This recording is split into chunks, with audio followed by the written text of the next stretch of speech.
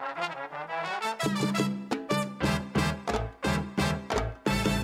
let me tell you what you're listening to. Welcome to Father Simon Says on Relevant Radio with Father Richard Simon. I'm here to answer your questions. Have a question? Give us a call. 1-888-914-9149. As any question you may have about the Lord, the faith, and the church. That's 1-888-914-9149. This is, in fact, a radio show called Father Simon Says on Relevant Radio.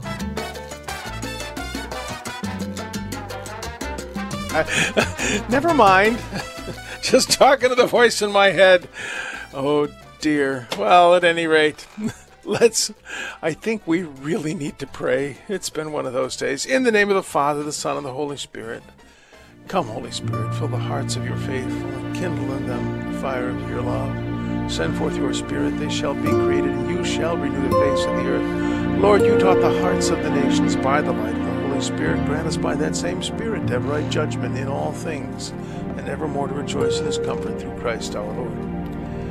Hail Mary, full of grace, the Lord is with thee. Blessed art thou amongst women, blessed is the fruit of thy womb, Jesus.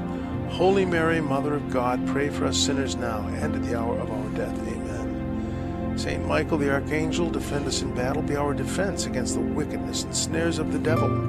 May God rebuke him, we humbly pray. And do thou, O Prince of the heavenly host, by the power of God cast into hell Satan and all the evil spirits who prowl about the world, seeking the ruin of souls.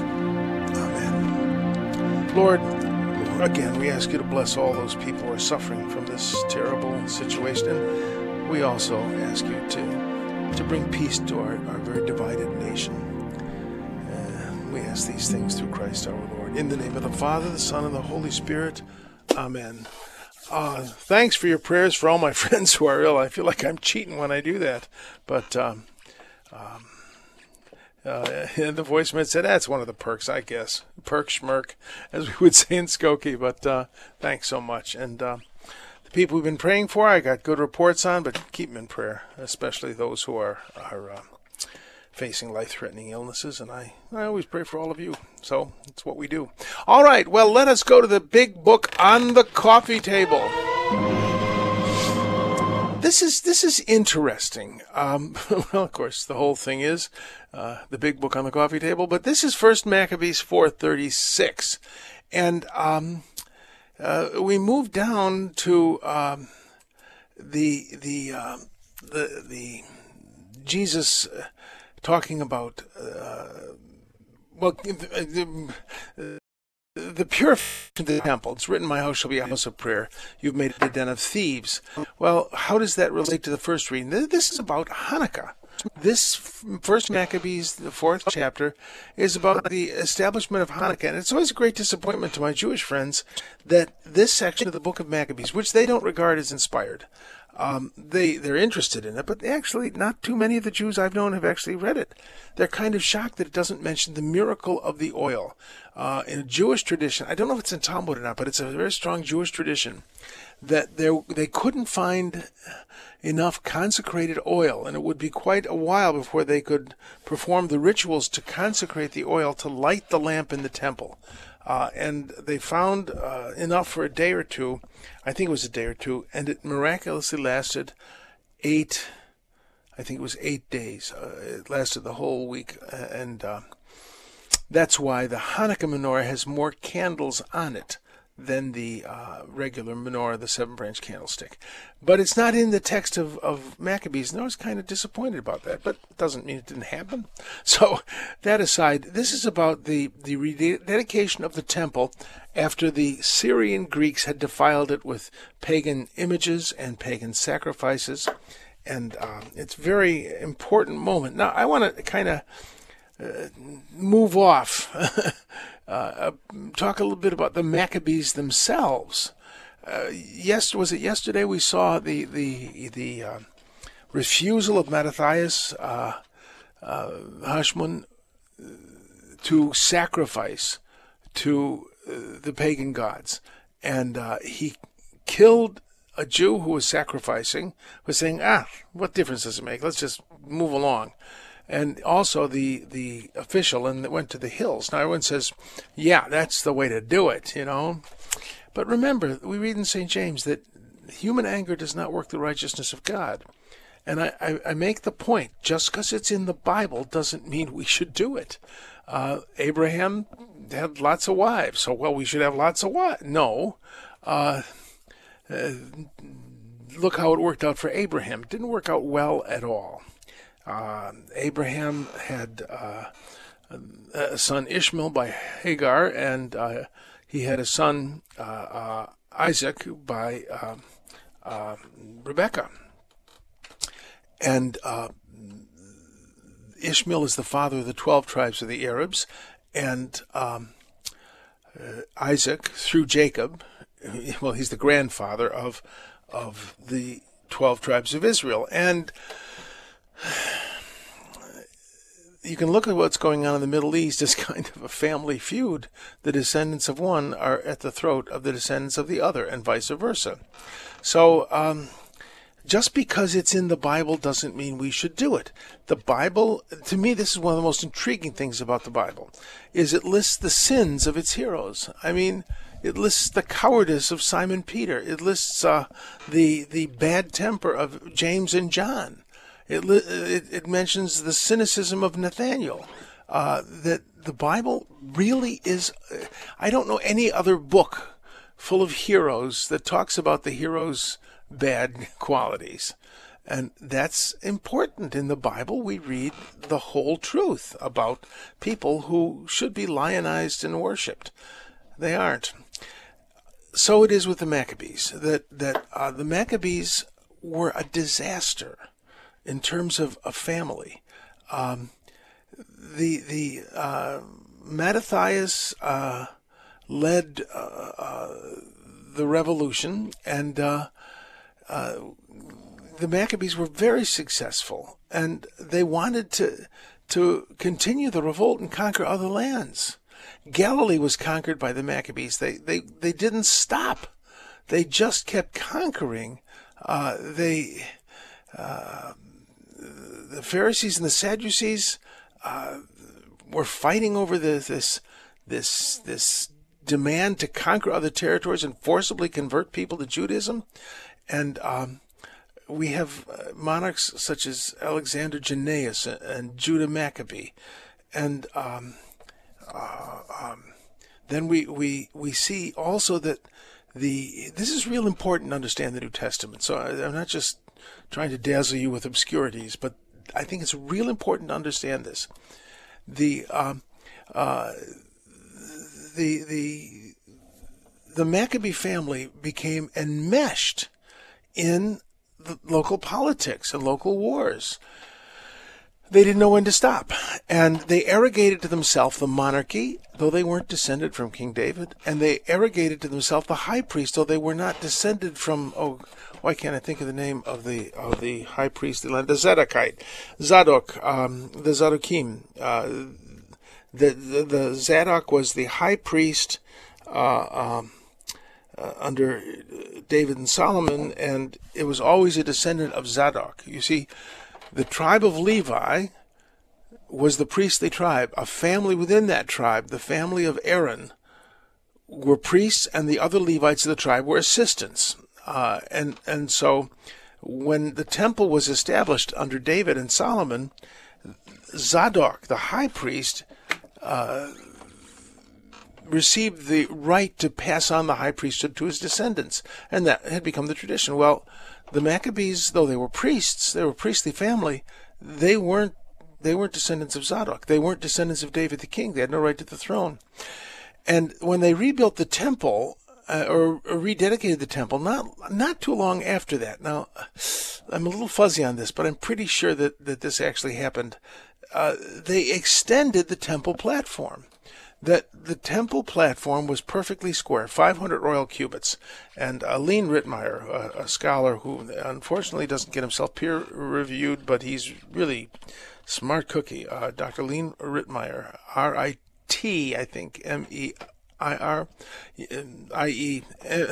Lean Rittmeyer, look it up. Dr. Rittmeyer makes the point that there is a stone on the west side of what is now the Haram Sharif, which is clearly a Solomonic stone, and you can measure the size of the temple. That stone has since been covered up since Dr. Rinmeier pointed out that it went back to the temple, but I don't want to go there.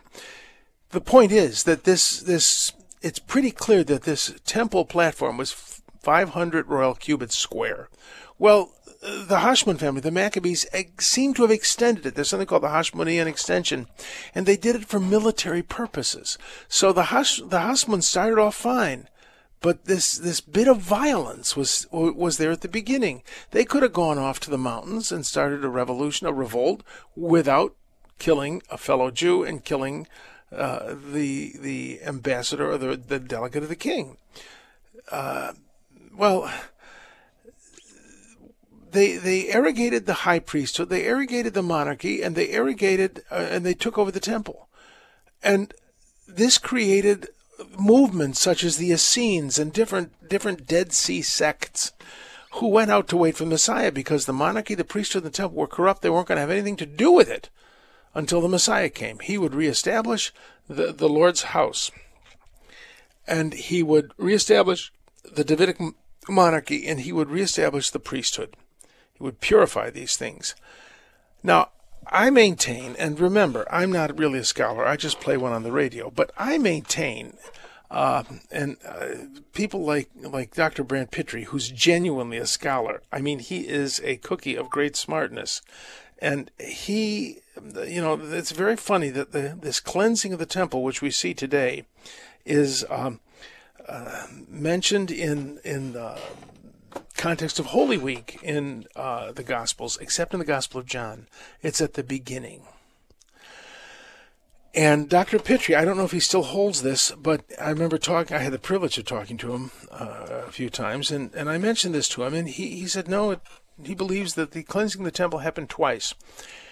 I'm not a scholar, so Dr. Pittry's probably right, but I would think if Jesus had cleansed the temple early on, it's one of the things that caused his arrest and execution, that he had fought the corruption in the temple. You see, the temple had been dominated by the family of Annas, and the buying and the selling and the immorality of the money-making operation in the temple.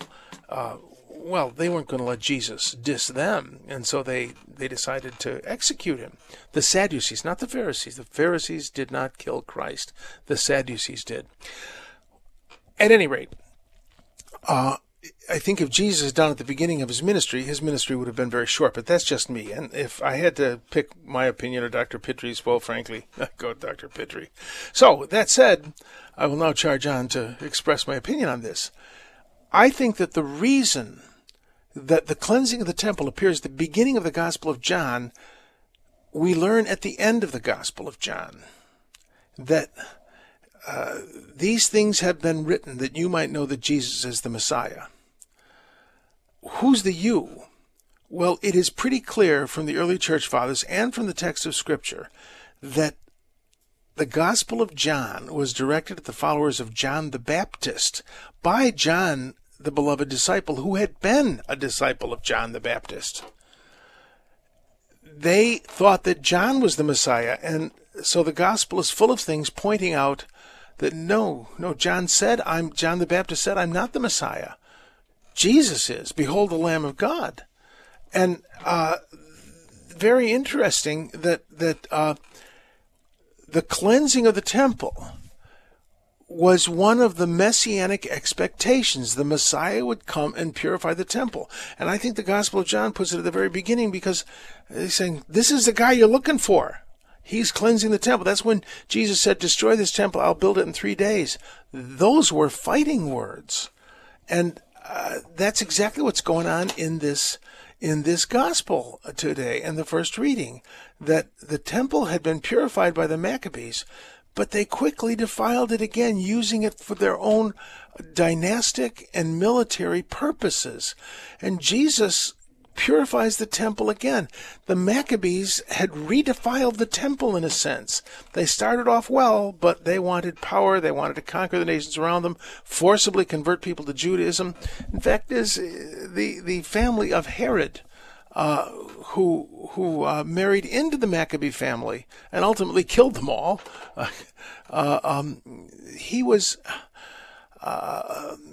His family was forcibly converted. They were Edomites, essentially Arabs who were forcibly converted to Judaism about a century before Christ. So I think that to me, the Maccabees is a glorious example of how we can start off well in God's purposes, and then we can fall flat on our faces. Jesus purifies the temple, and the chief priests, the scribes, and the leaders of the people were seeking to put him to death. Now, to me, the interesting part of this, that nonsense, the Jews killed Christ. Any Jew that you meet today is a theological descendant of the Pharisees. When the high priest said, "His blood be on us and on our children," he was talking about the Sadducees. The Sadducees controlled the temple. They were a priestly group. They were a political party made up of priests. They controlled the income of the temple. They were the wealthy, and they cursed themselves. They didn't curse Judah. They cursed the Sadducees. And with the destruction of the temple, the reason for the existence of the Sadducees evaporated. The Sadducees ceased to be a group in Judaism. The Pharisees, however, if you meet a Jew today, he is a theological, spiritual descendant of the Pharisees. And they were noble people. And you see that they came to Christ's rescue a number of times. Herod is out to get you. He said, "Tell Herod that fox that a prophet cannot die outside Jerusalem." You see, the Pharisees tried to rescue Jesus, and the Pharisees, Gamaliel, who was the ranking Pharisee, rescued John and Peter. We see in the Acts of the Apostles. So this nonsense that the Jews killed Christ, no, the Jews didn't. The Sadducees may have, but not the Judeans. So I think that when you look at the nuances and the depth of history that surrounds the temple, it makes it so much richer. That the ultimate defiling of the temple was its rebuilding under Herod. That the Maccabees extended it for their own purposes, but Herod completely rebuilt it and completely dominated it for his purposes. That's Herod the Great, the one who killed the babies. So many of the Herods you read about in the Bible are his sons and grandsons. Think of Herod as a last name when you see it. Herod the Great, though, he was the one who killed the innocents, and he completely rebuilt the temple. From the inside out. He trained 10,000 priests and Levites. That's a number I've heard. Stonemasons and carpenters, so that the worship of the temple never ceased, but it continued during this rebuilding. And the temple was considered the most beautiful building in the ancient world. People came from all over to see the temple, and what did they find when they entered the temple precincts? They couldn't go into the old sacred square that was marked off by a low wall. No Gentile could pass that, or they'd be killed. When these non-Jews came to see this beautiful, I mean, it was incredible. The front was plated with gold, polished so bright, Josephus says it hurt to look at it in the sunrise. What did they encounter? They encountered a stockyard. Because the bazaars of Annas were selling sacrificial animals and changing money so that you could go into the sacred precinct. And that's what Jesus was upset about, that they had taken his father's house and made it a den of thieves. And we can't let this stand. Jesus is bad for business, because Jesus was bad for business. They didn't care about his theology. They cared that he was bad for business. And when a religion descends into a fundraising organization, you got to raise funds. Religion is not cheap. I'll admit it. But when the fundraising becomes the purpose of the organization, it ceases to be at all the house of the Lord. So enough said. Let's go to a break. We'll come back with our Mass Hysteria segment. I got a couple fun stories, and then we'll read some letters, and we'll open the phone soon at 888-914-9149. 888-914-9149. We will be right back. The Relevant Radio studio line is sponsored by Catholic Order of Foresters. Information about employment opportunities and their flexible premium life insurance plans available at relevantradio.com/forester. Glory and praise to our God, who alone gives It's a lovely song.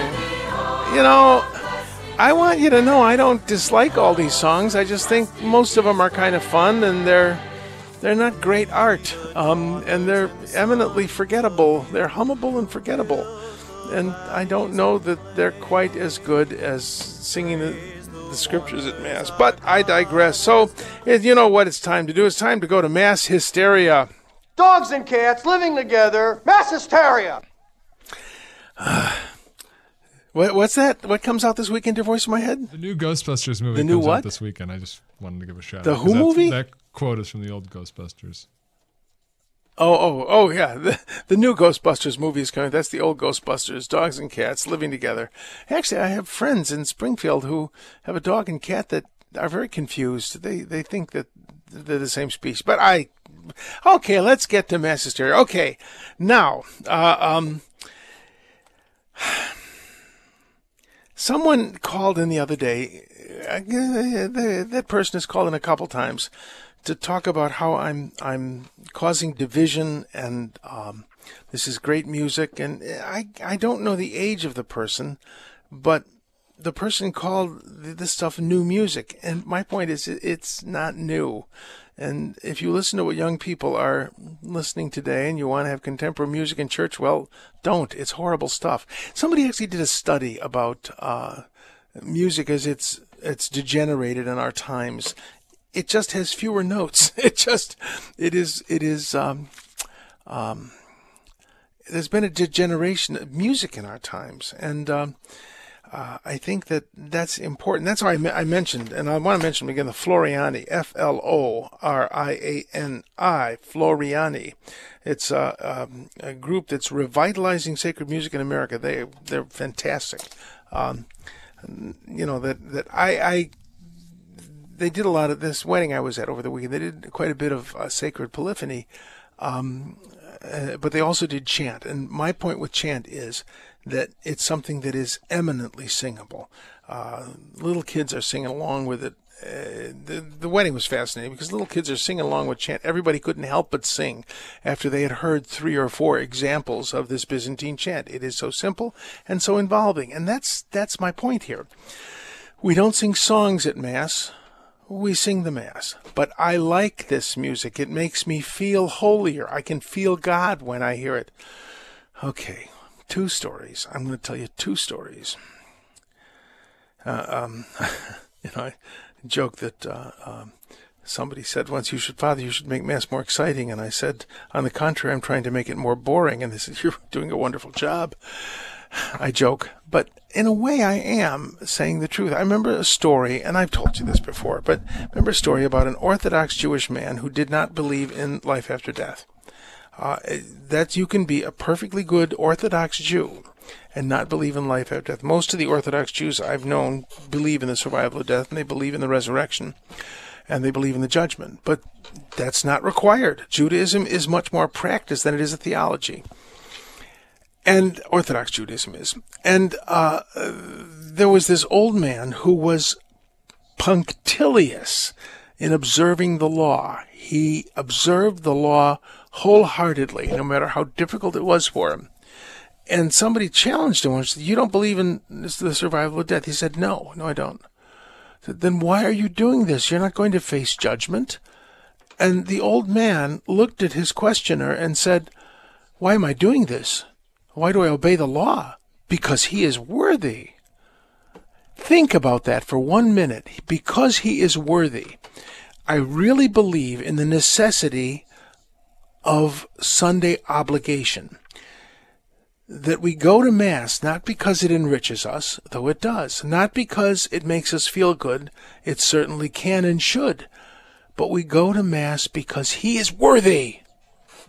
And we sing these songs because he's worthy. But I like them, Father. That's fine if you like them.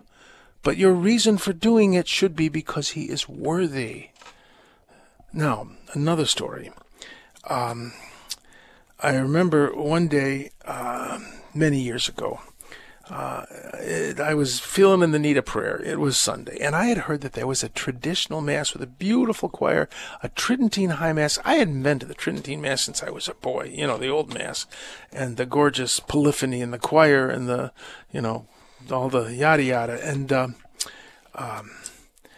I think I finished my Mass at 12:15, and this Mass started at 12:30, close to downtown Chicago. The way I drive, I could make it down there in 15 minutes. Well, I was 5 or 10 minutes late. I had a sacristy that had a stairway that led right to the garage. Phew! I was out of there. And I was 5 or 10 minutes late. And the voice might have said, like Batman, almost. Well, I was 5 or 10 minutes late. And it was a hot summer day, a packed church full of screaming children. And an old man was saying, that was before I was an old man was mumbling into the wall in a language that I could have understood had I heard him. There was no choir. It was not a high Mass. It was not air-conditioned. I said, Lord, I'm not having much of an experience. And the little voice inside said, oh, you came for an experience. I thought you came to worship. Touché. At which point I began to worship and just kneel before the Lord and say, Lord, whatever you want. Then, of course, I did have an experience. I felt very moved by the Holy Spirit at this rather unartistic, unsentimental, unadorned Mass. And for the first time in my life, I understood the real presence. The real presence. Oh, the real presence, it's simple, that bread and wine become, they don't represent, but they become the body, blood, soul, and divinity of the whole Christ. Okay, you know the textbook definition. But what I realized was that it was real, whether I felt it or not. And I understood that old priest up there was not responsible to make me feel something. And I realized as a congregant, I was not responsible to feel something. All I was responsible for was worship. And the word worship in Greek and in Hebrew means to kneel down. I humbled myself before the Lord. And do you understand? It's a real presence. Whether you feel it or not, it's real. Oh, but I feel so good when I hear these wonderful hymns. We Americans like to think of ourselves as hard-headed realists. We are not. We are squishy, soft sentimentalists.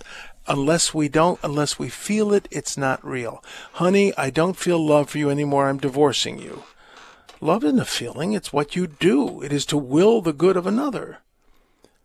I don't feel that law applies to me. Well, it does. I don't feel that I need to stop at the stop sign. Well, you do, or you're going to get rammed. You follow what I mean? The real presence doesn't depend on my feeling it or perceiving it. It is real without my vote.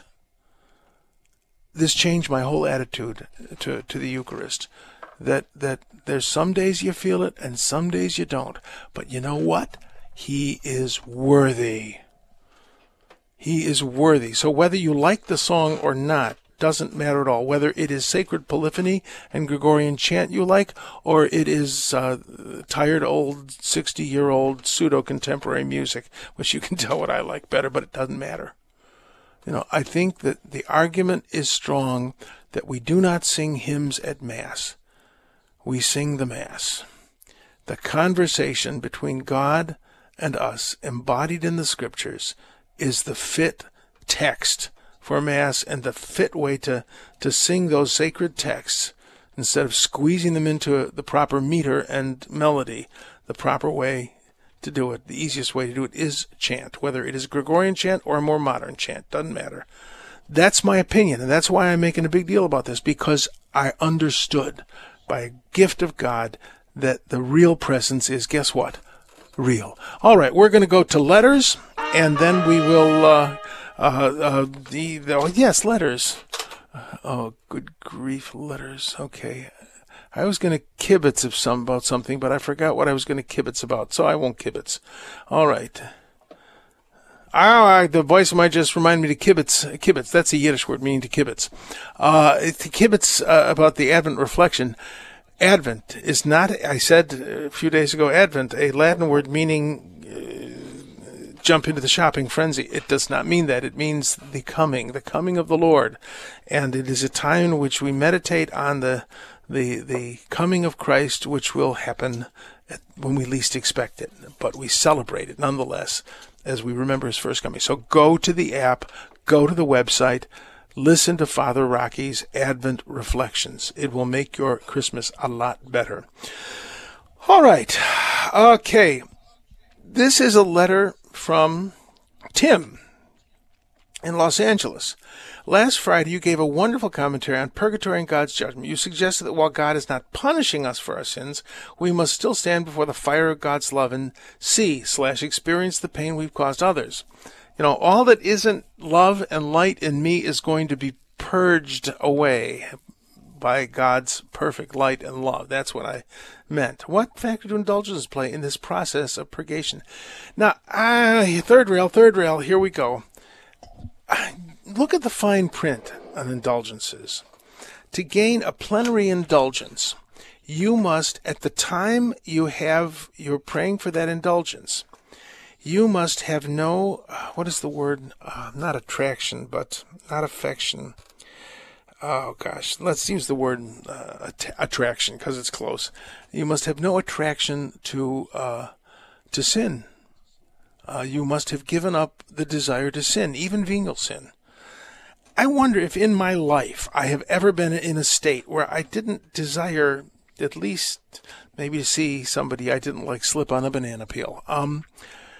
That an indulgence is about repentance.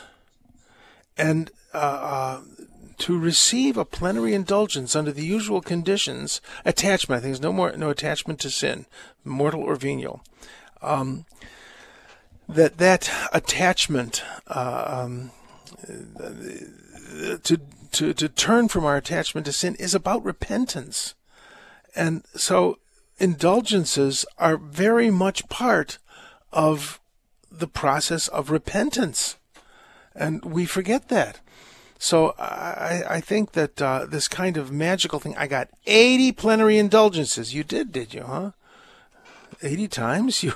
I can't think of once in my life when I have had no attachment to sin, even if it's road rage. I mean,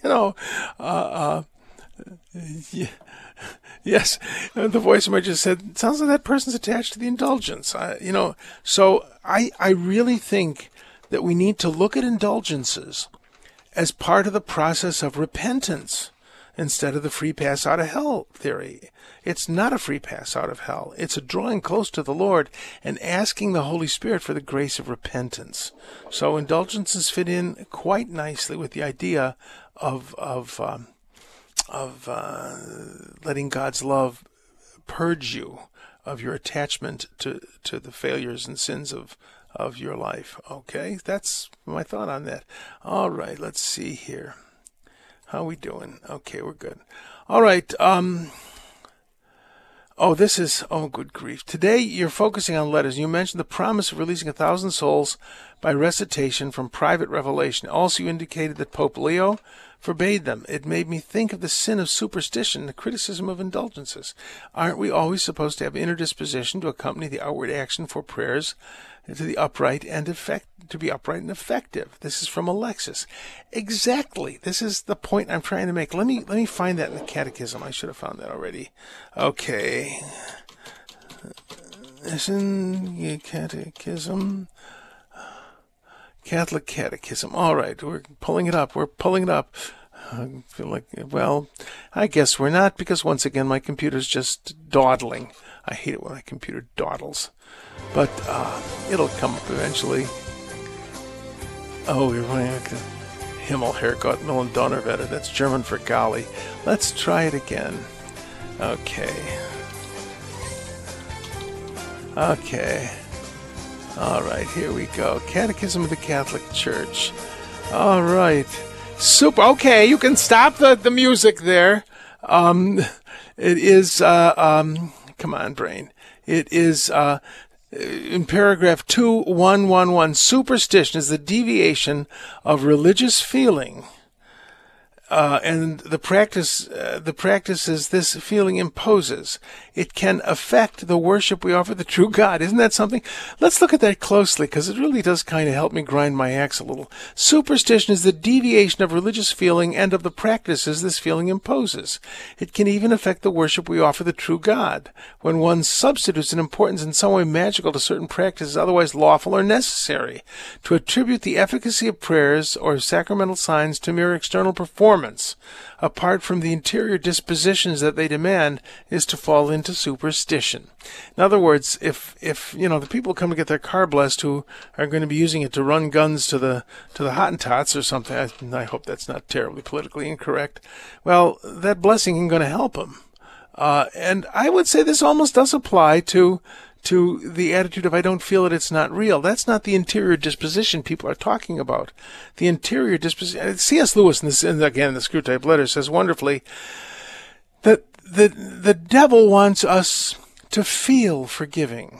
God wants us to be forgiving. The devil wants us to feel loving.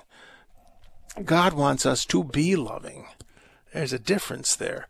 And I might think my feeling is the interior disposition. This has made me feel so good. And I'm an old Pentecostal. I love a good religious emotion. However, and sometimes I hear these songs and they make me weep. I can almost not hear the song. What's that song that's for Holt's Jupiter? It's about, oh God, beyond all praising. That song invariably drives me to tears. But the tears aren't worship. It says, though our days be filled with good or ill, we will rise to praise you still. The feeling that gives me isn't worship. It's the rising to praise him still that's worship. That I'm going to do this no matter what happens in my life, no matter how good or ill it is, I'm going to rise and praise God. That's the interior disposition, not, oh, it made me feel so wonderful. Give me a break. Faith, not feelings. All right, that's the old Pentecost. You say that all the time.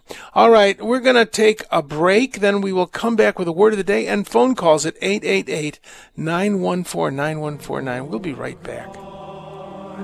Beyond all praising, we worship you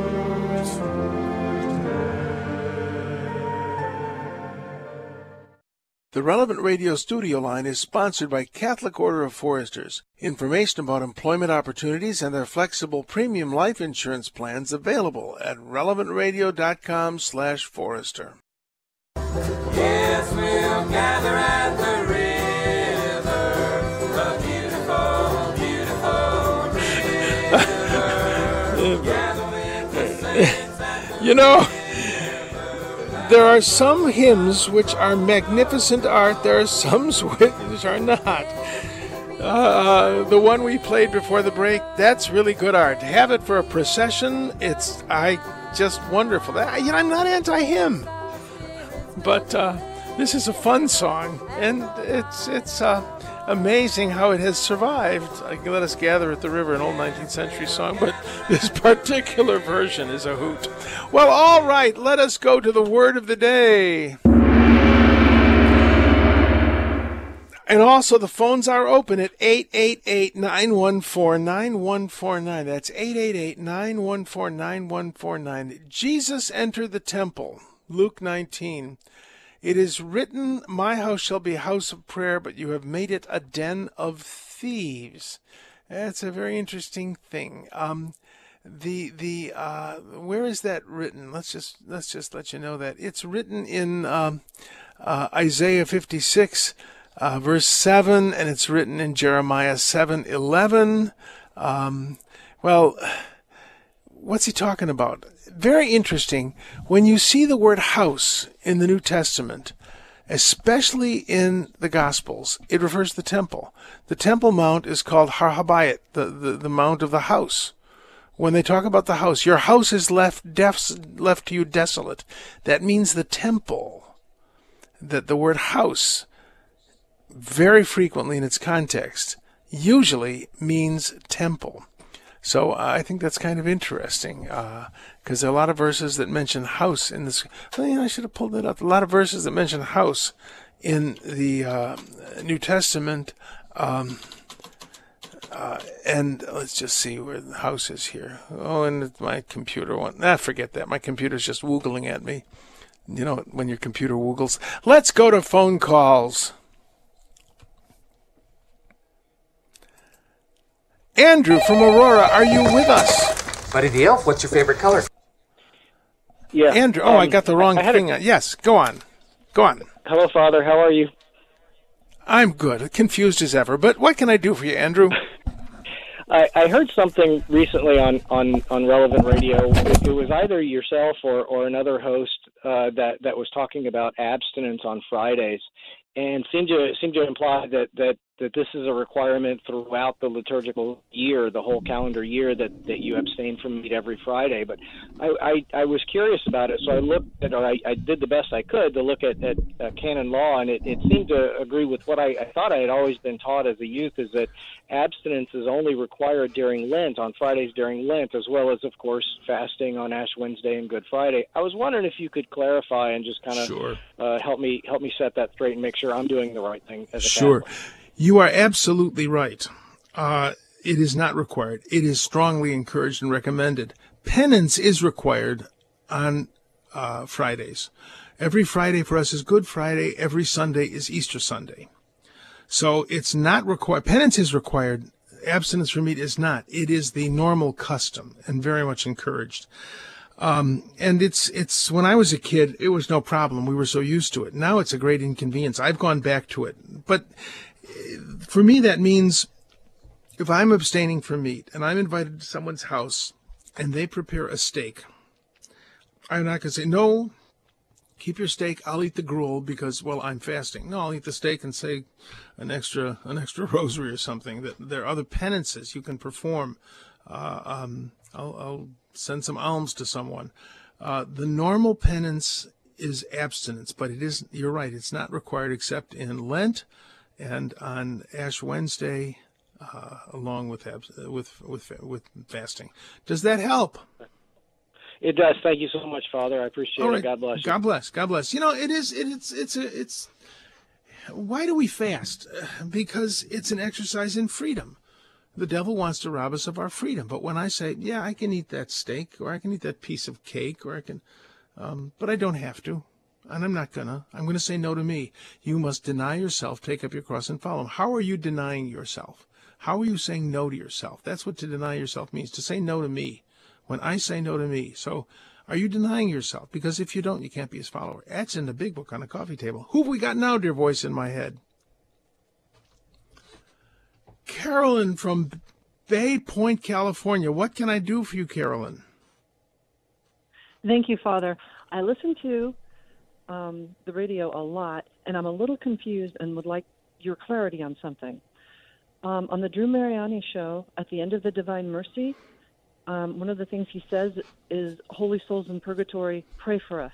Mm-hmm. But on the Patrick Madrid show, I unless I'm greatly mistaken, and that's why I'm calling you, Mr. Madrid has said that the souls in purgatory cannot pray for themselves. Yes. Is it that they can pray for others but not for themselves? And if so, why? Yes, because they're I think sometimes of purgatory like having to stay after school to make up the homework you didn't make. In other words, you're learning the love of God in purgatory. It's a continuing of discipleship. And so they can pray for us, but not for themselves. They can't pray their way out of purgatory. They're there to learn the nature of God. And the nature of God is love.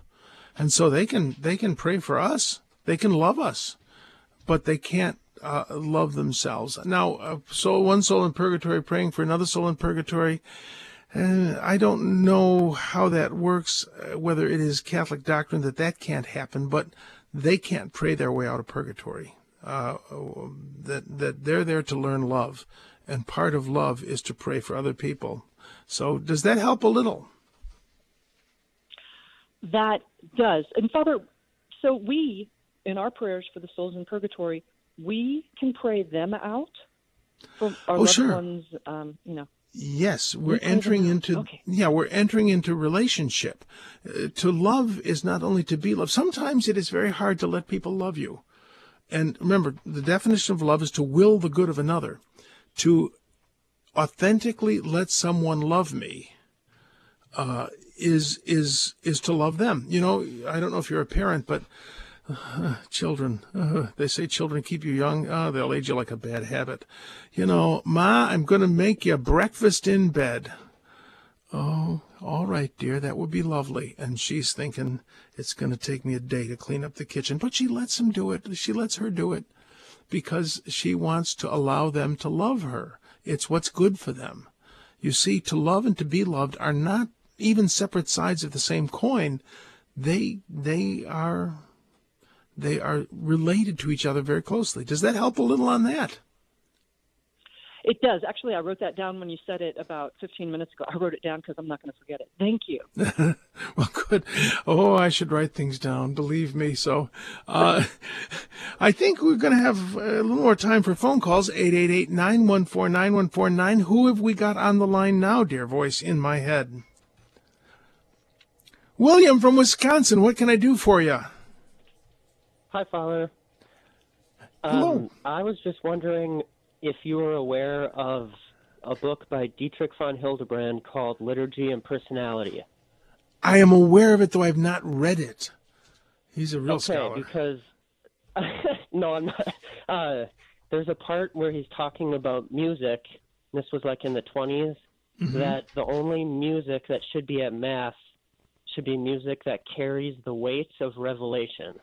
Which is basically exactly what you're saying, and I thought it was really interesting. Yeah, That term could be in your mouth, I guess. No, well, and the weight of revelation, is that the phrase he uses? Yeah, because you were saying it has to be Bible, because that carries that weight, so the music ought to match that. Yeah. I mean, it's this dialogue that goes on. God speaks to us at the beginning of the Mass, and then through the rest of the Mass, we speak to the Father. You know, we say you, and it just always fascinates me. If you look at the yous in the Bible, it's all addressed to the Father. Even in the consecration, we're reminding the Father of what Jesus did, and we're repeating his words. But so often priests kind of look at the congregation and says, took bread and said, take this, all of you. And it's as if he's speaking to the congregation. Even in the consecration, that you, which talks about the disciples, isn't addressed to the congregation. It's addressed to the Father. You follow? It's like I'm saying, Father, he said this to his disciples. So it's fascinating. It's a fascinating study of liturgy, and it would be a very good preparation for liturgy, I think, to just look at the yous. He has spoken to us in the liturgy of the Word. And, very interesting. In the Old Mass, when the priest preaches at the Old Mass, which didn't always happen, what would happen is the priest takes off his maniple. And that was symbolic of the cord that, in some interpretations, in some art, tied Christ to the cross. He would take off the little wristband he had, lay it on the sacrament, and go to the pulpit. That was symbolic of saying, this isn't God, this is me. This isn't revelation, this is just me. And then he would put it back on when he went and said the creed. So, yeah, well, thanks for that. Thanks for that. I'd like to say great minds think alike, but Dietrich von Hildebrand, he was a great mind. The Reverend Know-It-All, not so much. Thanks for calling in. Who have we got now, dear voice in my head? Jessica from Orange County. All right, what can I do for you, Jessica? Hi, Father Simon. I just have to say I love you, and I listen to you every day, and my kids are always praying for you. You're so funny. Oh, thank you. Thank you for praying for me. Wondering what your thoughts. I was wondering your thoughts on a loved one from Purgatory, communicating with you, like communicating in the sense of giving you a sign, like a vision, like a quick vision. I would, I suppose it can happen. I would never look to communicate with anyone who is dead. Sometimes that happens, but to look for it is that's what the Bible calls necromancy, or summoning up the dead. And you don't want to do that. Sometimes, though, we get a sign, like a vision. A vision is a sign from someone who's gone beyond. If it's given, that's one thing. But if it's sought, that can be superstition. So I wouldn't look for a sign, but it can happen that someone, I remember my godfather, when he was dying, his daughter said, just send us a rose. You can go now. You've done your job. She got home, and it was winter, and her husband came in with a rose. He said, look, there was a rose in the garden at this cold time. And he gave it to her. The phone rang to say her dad was dead. So I would think that's a sign from someone who had died. But she wasn't seeking that sign. When she said that to him, he was still alive in this world.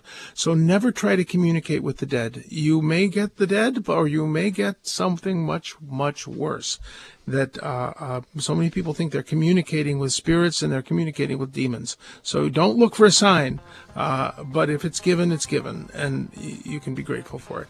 All right, I hear music in my head. That's definitely a sign that Drew's coming up, and he's very much alive.